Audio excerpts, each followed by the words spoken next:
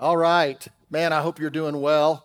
My name's Jim. If you're new to Summit Church, we're just really glad that you're here. We are a community of faith seeking to change the world through more and better followers of Jesus.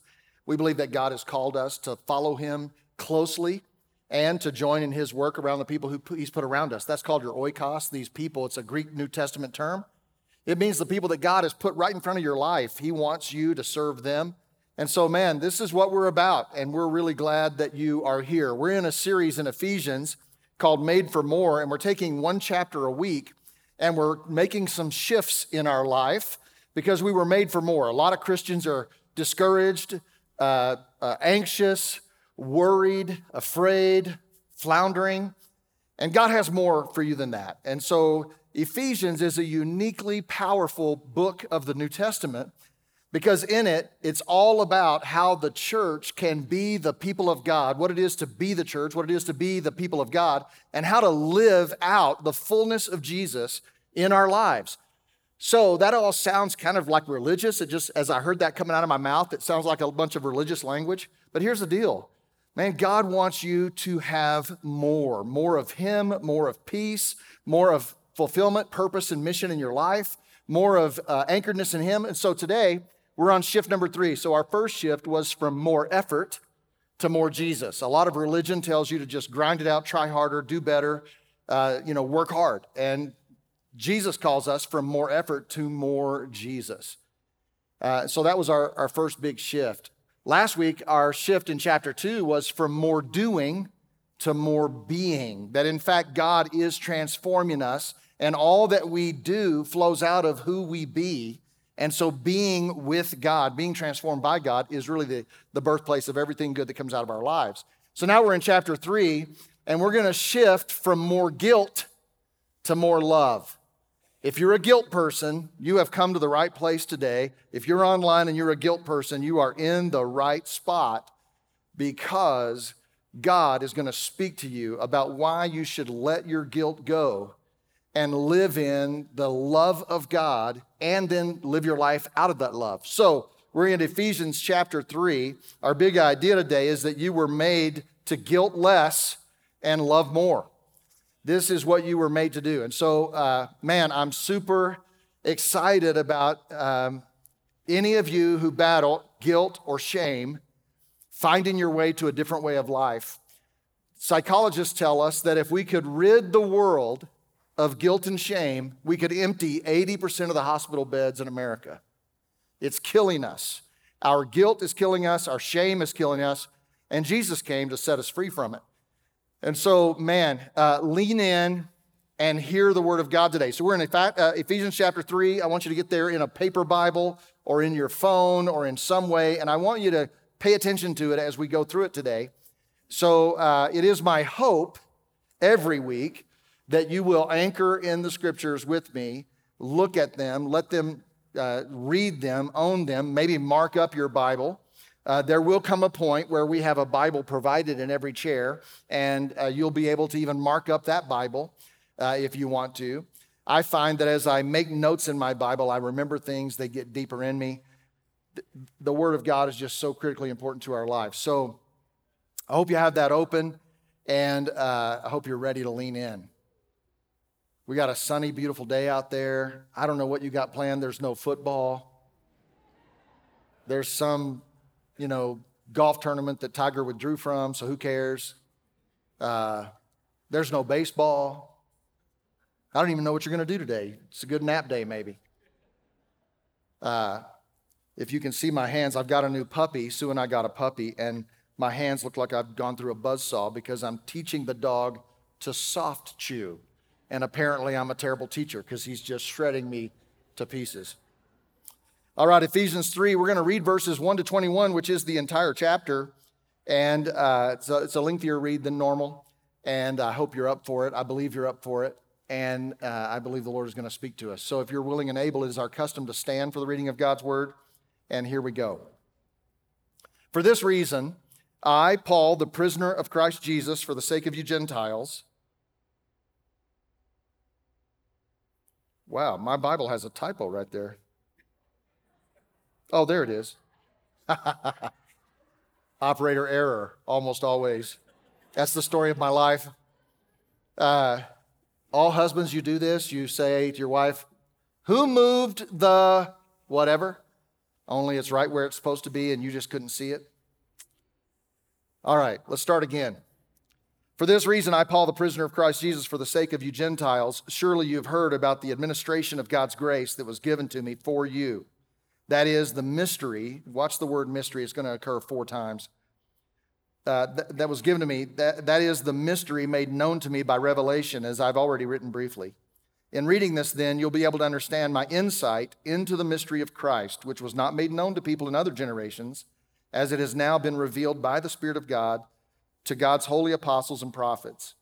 This mystery is that through the gospel of the Gentiles are heirs together with Israel, members together of one body, and sharers together in the promise in Christ Jesus.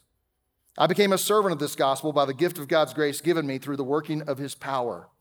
Although I am less than the least of all the Lord's people, this grace was given to me, to preach to the Gentiles the boundless riches of Christ, and to make it plain to everyone the administration of this mystery, which for ages past was kept hidden in God, who created all things. His intent was that now, through the church, the manifold wisdom of God should be made known to the rulers and authorities in the heavenly realms, according to his eternal purpose that he accomplished in Christ Jesus our Lord. In him and through faith in him, we may approach God with freedom and confidence. I ask you, therefore, not to be discouraged because of my sufferings for you, which are your glory. For this reason, I kneel before the Father, from whom every family in heaven and on earth derives its name. I pray that out of his glorious riches he may strengthen you with power through his Spirit in your inner being, so that Christ may dwell in your hearts through faith. And I pray that you, being rooted and established in love, may have power together with all the Lord's holy people to grasp how wide and long and high and deep is the love of Christ, and to know this love that surpasses knowledge, that you may be filled to the measure of all the fullness of God. Holy cow. Now to him who's able to do immeasurably more than all we ask or imagine, according to his power that is at work within us, to him be glory in the church and in Christ Jesus throughout all generations, forever and ever. Amen. That is the word of God. You can be seated. Thanks so much. All right, we're going to talk about the enslaving power of guilt. We're going to talk about the mystery and wisdom of grace. And we're going to talk about living in the fullness of the full measure of the wholeness of God. That's what's offered to us. So let's get going about guilt. You'll see in verse 8 there that Paul says, this gift was given to me in spite of the fact that I am less than the least of all God's people. Paul says of himself there, I am less than the least of all of you. Paul is referring to his sense that he is the least worthy person to be loved by God that there ever was. He will use this phrase in other writings of his where he will say, Jesus Christ came to save sinners, of whom I am the chief. I am the worst sinner. And so Paul's got a deal going here that it's really important we pay attention to. If you don't know much about Paul, his name was Saul before it became Paul. And as Saul, he was a Pharisee, and he went around actually executing Christians, Jews who became followers of Jesus. It was a personal mission of his to eliminate what he called this sect of the way from the face of the earth. He believed that Jesus was not the Messiah, that Jesus was a distraction, that he was anti-God, and that it was his mission to not only eradicate that movement on the earth, but to literally kill Jews who had become to believe in Jesus. So the first one was Stephen. You can read about that in Acts about chapter 8, I believe, where Stephen is martyred, stoned to death. And it says there that the people who stoned him to death laid their garments at the foot of Saul. From that point on, you see that Saul goes around literally with documentation from the high priest to drag Jews out of their homes and have them either murdered or incarcerated because of their belief in Jesus. This is you may think you've done some bad stuff, and you probably have. You have.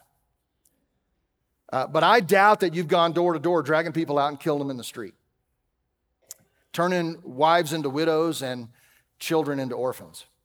But this is what he did.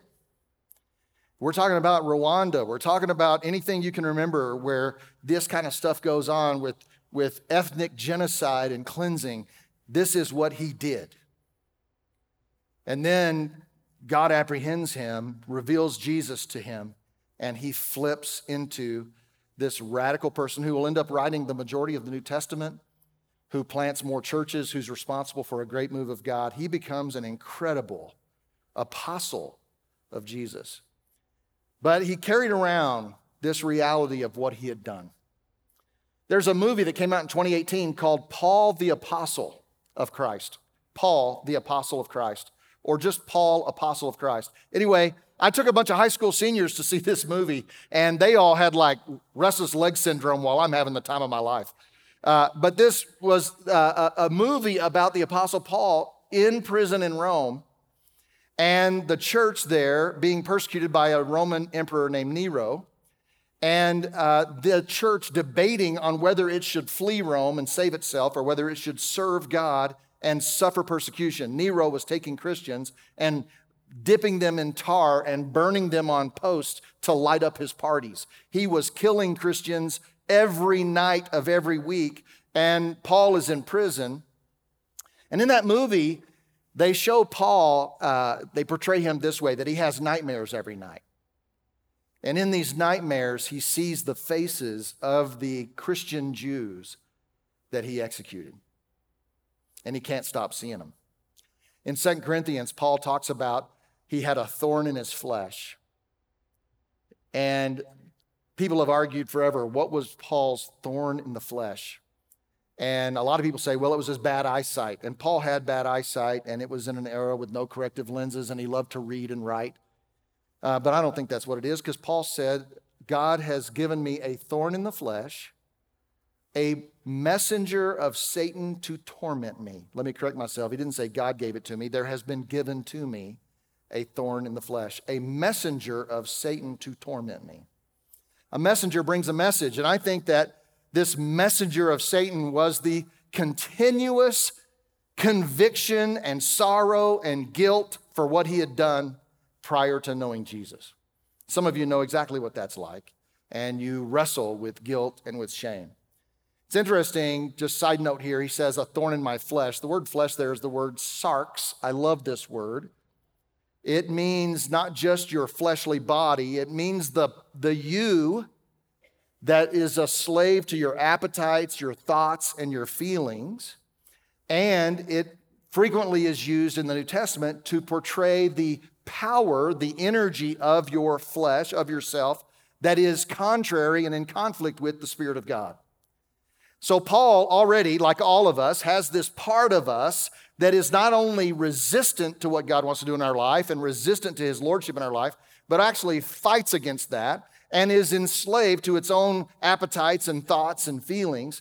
Now he has a thorn in that thing that is driving him crazy. He says, 3 times I prayed that God would remove this thorn, and his answer was to me, my grace is sufficient for you, and when you are weak with this thorn, you are strong in Christ. That was his answer. Some of you know what it's like to carry around enormous guilt and shame. Now, here's the thing I want to help you with, because Paul was delivered from his guilt, and yet he was still guilty. This is the mental problem for us, is because I don't want to have guilt, and yet I am guilty. See, Christ's work in you is not declaring a verdict not guilty. It's declaring a verdict guilty, paid in full by Jesus himself. So it's not that you ever play a head game with yourself and say, well, I didn't actually do anything wrong. No, you know you did, and the Lord knows you did, but he wants you to live free from guilt, not because you're not guilty, but because Jesus paid the penalty of your guilt on your behalf, paid in full. So The challenge for us is to walk in this freedom, and what we have to do is trade our guilt for gratitude. Unworthy though we are, maybe we would say like Paul, I am the least of all God's people. Man, I sucked, and I'm broken, and I still battle. I'm the least of all the least, yes, but the penalty for my brokenness, the penalty for my sin and my guilt and my sin has been paid in full. And so this is the dilemma for all of us who are Christ followers, is to live in the joy of a penalty paid while still knowing that we were guilty in real time. And so this is and here's the thing. There's only one being in the universe who wants you to stay wrapped around your guilt and your sin. And that is the enemy, who's trying to keep you from enjoying what Jesus died to give you. I mean, Jesus paid an incredible price. God himself took on flesh and bore all of sin on the cross, nailed our condemnation to the tree. What a price was paid, and there's an enemy that doesn't want you to live in the joy and the freedom of that. And so there's a hounding, there's a guilt. And so, man, it is a slave master. So what we have to do, and you notice how Paul introduced himself in chapter 3? Paul, a prisoner of Christ Jesus. Paul traded his slavery to guilt for prison to Christ. Instead of being enslaved by my guilt, I have to attach myself as a prisoner of Christ. Because here's what the Bible says about you because of what Jesus did for you. That he purchased you. He didn't just redeem you. He didn't just forgive you. He didn't just pay the penalty of your sin. He actually purchased you for himself. So he bought you with a price. And that price wasn't silver or gold, the Bible tells us. It was the precious blood of God himself. And so you are purchased by him. You belong to him.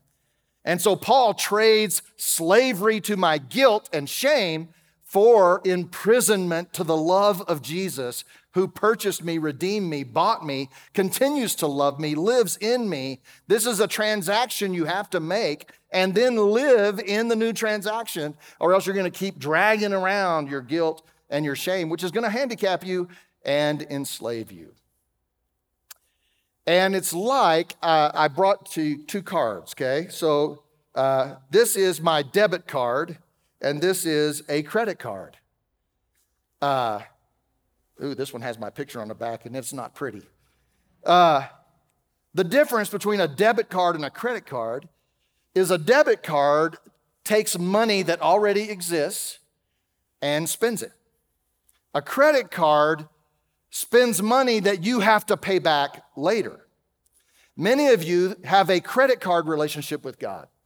You say, well, he forgave me, but I got to pay it back.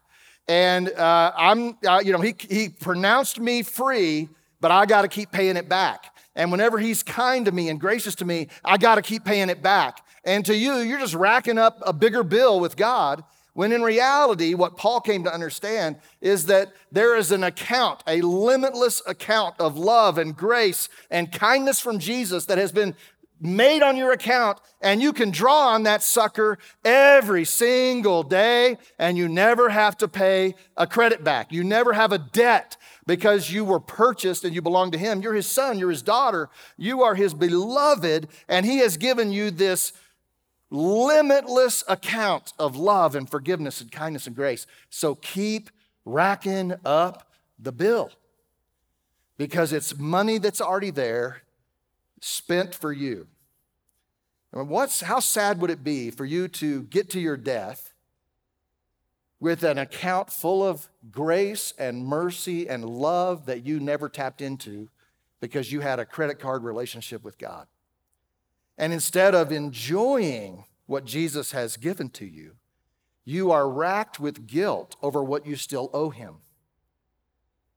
This is a paradigm shift that is transformational. Forgiven, loved. So it depends on what you look at. What are you staring at? Are you staring at your sinfulness? Are you staring at the fact that you still are not worthy? By the way, you're not. If you have some illusion of grandeur that God's lucky to have you on his team, let's just set the record straight. You still suck. You suck less than you used to, but you still suck. You cannot achieve, you cannot be the righteousness of Christ. You can't do it. Christ can do it in you. So if you're still staring at the failure, if you're still staring at the guilt, if you're still staring at your failures and your sin, then you're going to keep living bound and despaired and anxious and afraid. Perfect love casts out fear, because fear has to do with judgment. So in Christ, we are fearless because of what he has done for us. So what are you staring at? It strikes me that when I get out of the shower, the biggest mirror in the house is in the bathroom. Who thought of that? That the biggest mirror in the house is in the bathroom. I don't want to look at that. Some of you go, if you look like me, you'd want to look at it. No, you wouldn't. We put the biggest mirror in the room where we're the most exposed. I'm going to tell you a weird story, and you can't judge me for it.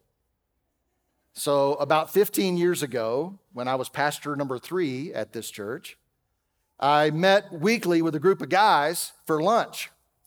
And every week, and this group ranged in age from, there was a guy in his 20s and a guy in his 70s. We had everybody in between. And there's about 8 or 10 of us. And every week we would meet for lunch, and I would have, we'd talk about sports or whatever, and then I would have the question of the day, and we would answer the question of the day. This particular day, the question was, what is a man? Who told you that? And are you one? And it blew my mind, because everyone around the table, all of them, no matter what age, said, I have no idea what a man is. No one's ever told me what a man is, and I have no idea if I really am a man. So we decided to, do man stuff. So we got a book, Wild at Heart, John Eldredge. I'm sure many of you men have read it. And so for the next several weeks, we did a chapter a week, and we talked about the chapter. And at the end of that book, I rented us a cabin up in the mountains, and we went up in the mountains and we did man stuff. We lifted heavy objects, we spat, we cooked steaks, and then we had this. We each brought our favorite man movie, so we watched thousands of people get killed, and you had Gladiator and all these man movies, Braveheart. Everybody brought their favorite man movie, and we also had lots of conversations. And there was a workbook that went with the book. And I read through it to have some idea of some things for us to do while we're in the mountains for these couple days. And so we did this exercise. This is the part that's just a little weird. But blame John Eldredge, because I didn't think of it. It was in the thing. The assignment was to go to your room and stand naked in front of a full-length mirror for 5 minutes. And you cannot divert your eyes. Okay, now this sounds really weird. Even as I say it out loud, I'm realizing, what kind of outfit are you running here, man? But that's what we did. And I'm telling you, you stand in front of a full-length mirror naked for 5 minutes and you can't divert your eyes. For the first 90 seconds, maybe, you're thinking about how you should be changing things in your body. But after that, your mind goes lots of other places. And you start thinking about who you are. And, this thing goes. And then you get back together fully clothed and talk about your experience. Here's the thing. I wrote this in my Bible. You should write it in yours. It's going to be on the screen to help you. Let me get back to Ephesians 3. You know you have a firm grasp on Jesus and his mystery when you can stand in his presence, fully exposed, and feel nothing but loved, forgiven, and restored. That's when you know that you have left guilt behind and you are living in the love of Jesus. That's how you know you have gone from being a slave of guilt and shame to being a prisoner of the incredible love of God. When you can stand fully exposed to God and have nothing but the feeling of love and forgiveness and restoration. This is living. This is mental health. This is emotional health. This is spiritual health. This is relational health. This changes everything. Oh, how I want this for you, that you would be able to be fully exposed. In fact, this becomes addictive, and the person in the world who fully knows me is Jesus Christ. And in his presence, I feel zero shame. Zero. This revolutionized my walk with God as really an early 30s pastor. I still struggled with guilt and shame. And it was finding my way to the absolute rootedness and foundation of the love of Christ, the paying of my penalty, the gift of forgiveness, the love of God.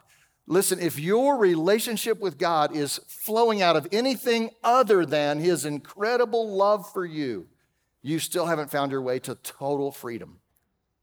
And so this is what Paul is calling us to, is to fix our eyes there. And even though he would say, hey, I'm less than the least of all of you, and yet God has given me this great mystery. So let's pivot to the mystery and wisdom of the grace of God. And so we pick this up back at verse 8 again.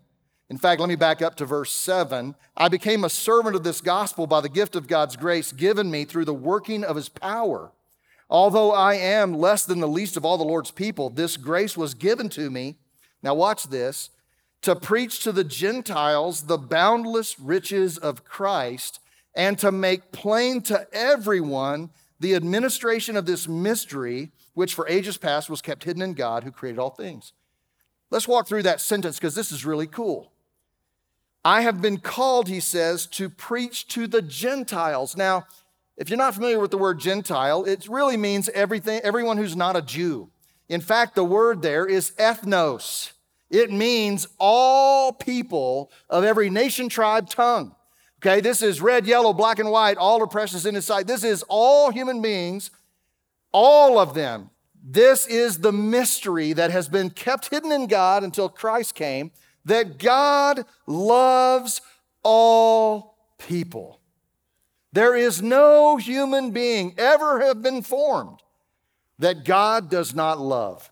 Now, people will twist, Jacob have I loved, Esau have I hated, and they will tell you that there are people God hates. I watched a preacher stand in front of thousands of people and tell them, some of you God hates. He doesn't hate your sin. He doesn't hate what you do. He hates you.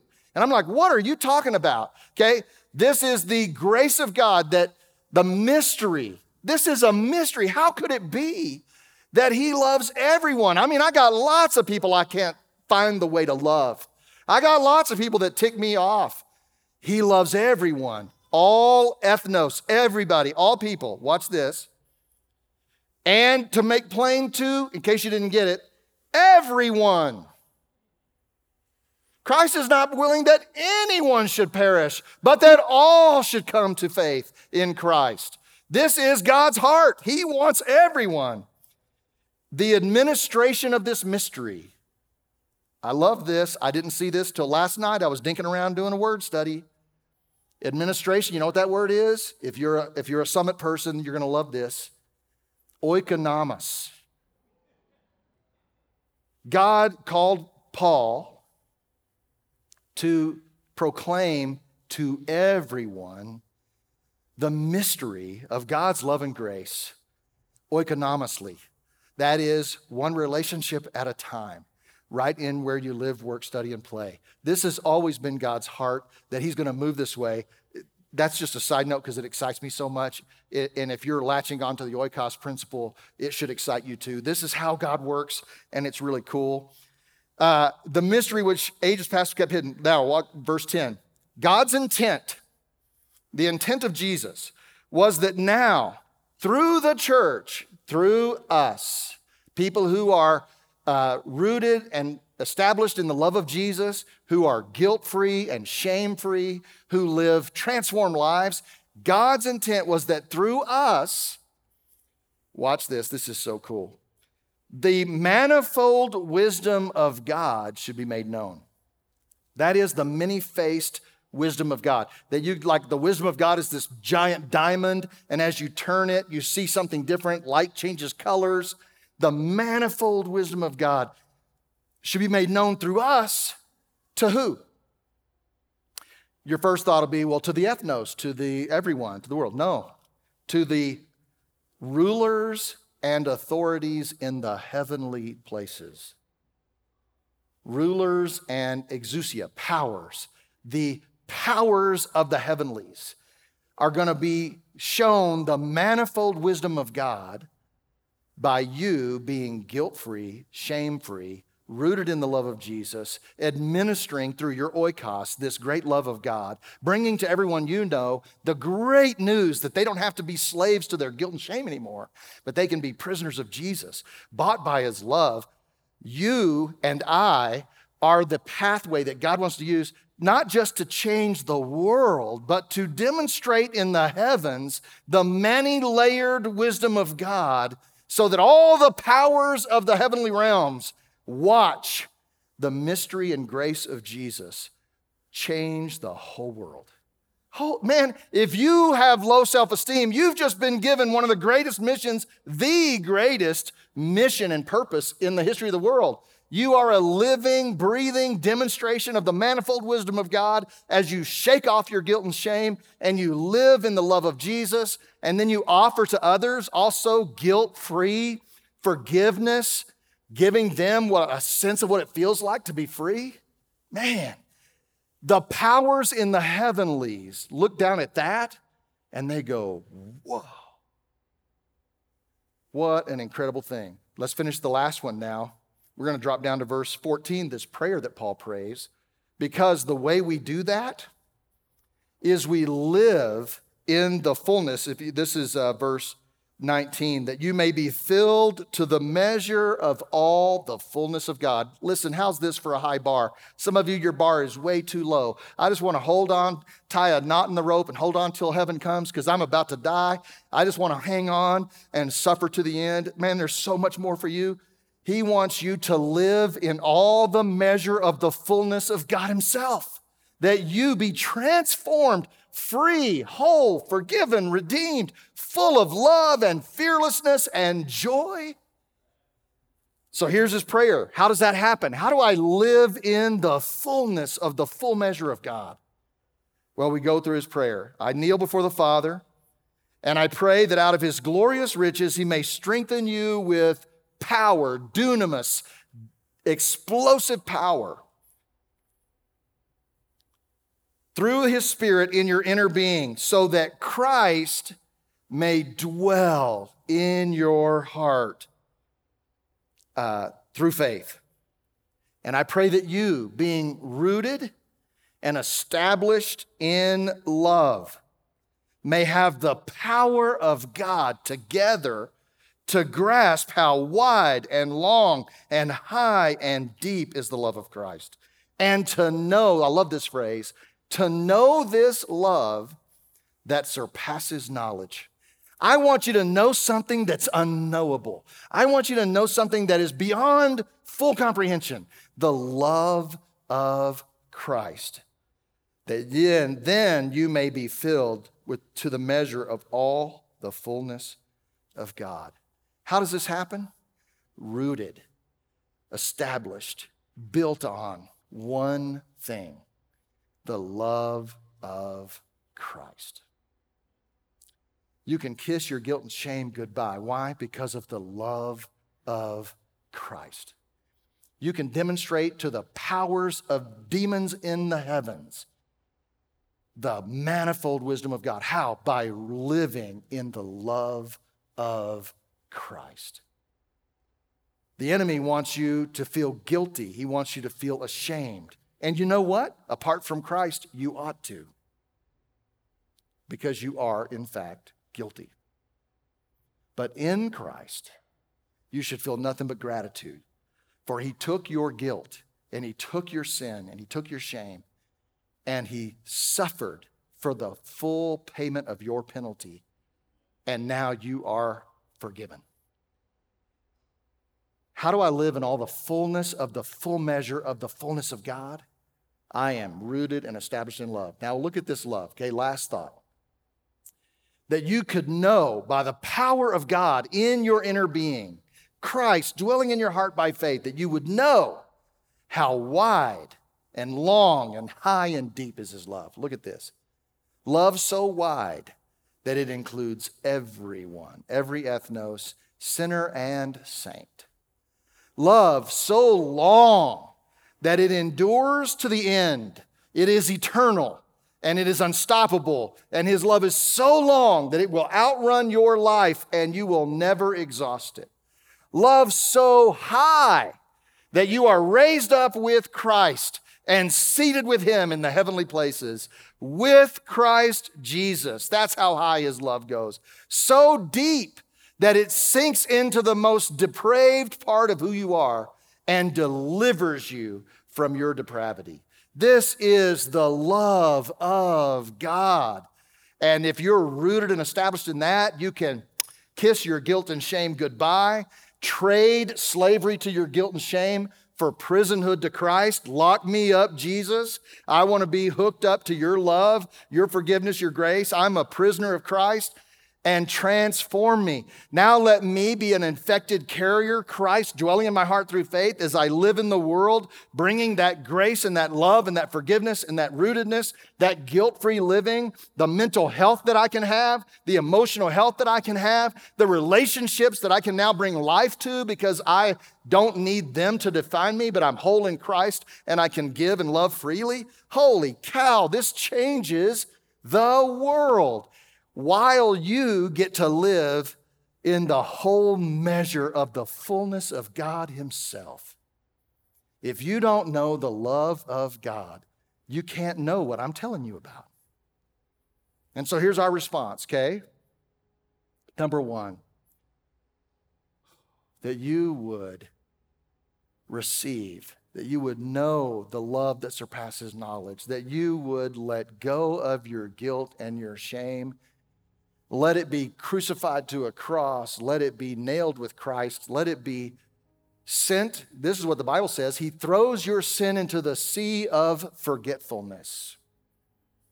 I had a friend in Montana, he would say, and he puts up a sign that says, no fishing.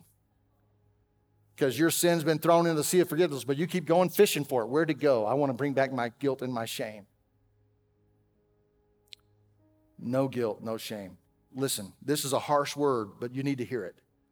When you stare at your guilt and shame, it's called idolatry. Because you believe your guilt and your shame is more powerful than the shed blood of Jesus. How dare you? See, you think that you're looking respectfully at your sin, like you're giving a high view of your sin. But actually, you're giving a low view of the power of the blood of Jesus that cleanses us from sin. Aren't you something that your sin is so great that even the blood of Jesus can't wash it away? That's idolatry. Crucify your idolatry and join in the incredible love that God has given to you. And then join in with the mission of demonstrating the manifold wisdom of God, which is grace. In our world, the manifold wisdom would be power, control, domination, punishment. But in the kingdom of God, the wisdom of God, the mystery of God is love and grace. Receive it. Receive it. No one can do that for you. You have to receive it. And here's what you're too smart not to know. Apart from Jesus, you are guilty as charged. You don't need to pretend you're not guilty. You need a Savior who paid the penalty of your sin, who removed it. And for that, we should have profound gratitude every single day. Second, your second response, I want you to show tangible love to someone in your oikos this week. Tangible love. I want you to do a demonstration of kindness and love to someone that God has brought into your life. It might be a note. It might be a good deed toward them that you don't even have to get credit for. It might be time. It might be a conversation. It might be forgiving them. It might, who knows what it is, but God will help you. The Holy Spirit will quicken you. And I want you this week to do one tangible act of love for someone that God has brought into your life. And you don't need to blow a trumpet and make a big deal about it. Just do it. Okay, I'm going to pray for you. And then here's what we're going to do. We're going to sing a song together and celebrate that we are no longer slaves. And while we're doing that, there are going to be people at these prayer tables at either side of the room who are ready to pray for you. So if you would like to just carry your burden over there and let them pray with you about anything that's on your mind. If you're having a hard time receiving that kind of grace and love and forgiveness, let them pray with you about it. If you brought a need in the room, you have a loved one, or you have a diagnosis, or you have something going on in your life, they want to pray with you. So while we're doing this song, you can move over there and be prayed for. And there's also communion elements over there. If you want to just go celebrate the body and blood of Jesus who did this for us, then move over there and take communion. You can self-serve that as well. But we're going to take this last song and just celebrate who Jesus is and what he has done for us. Man, let's pray. Lord, I beg of you, Holy Spirit, to do your best work in this room and online with people watching. Do your best work right now to deeply persuade that in Christ Jesus, I am free. Help us to be rooted and established in love. Help us to reject guilt and shame, not because we're not guilty, but because Jesus paid it all. Help us to live a demonstration of the manifold wisdom of God because we anchor and establish and root ourselves in your great love. Speak to us about people in our lives that we can show love to this week. Commission us. Have your way in us, we pray.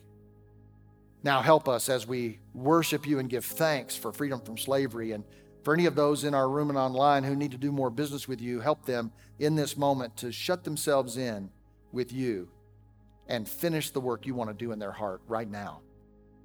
For those who need prayer, give them the courage to take a walk to the side of the room or to drop it in the chat that they need prayer.